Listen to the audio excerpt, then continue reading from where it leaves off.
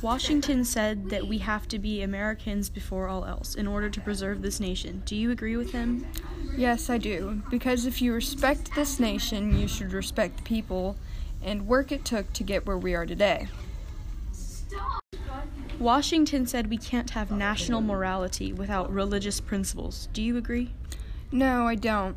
I believe that nowadays there are a lot of other religions, and it would not really be accepted if we just relied on Christianity, so to say, in our workplaces or anywhere today. It wouldn't really reflect on what we want in this nation. President Obama argued that people should vote for him because he'd bring hope and change. Why might Washington have had a problem with that reason?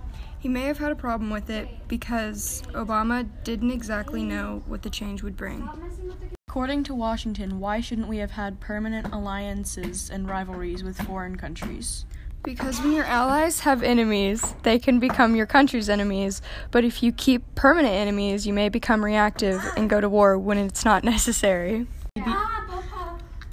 Washington said that government can only ever be as smart as its people, so education is very important. Do you agree with him?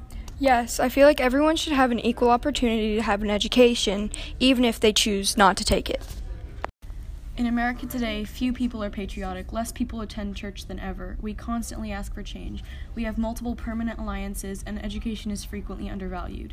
Do you think the country would better today if we had followed more of Washington's advice? Yes, I do. Maybe not all of the things that he wished for our country, but I feel like if we would have followed more of them, we would have been better off today.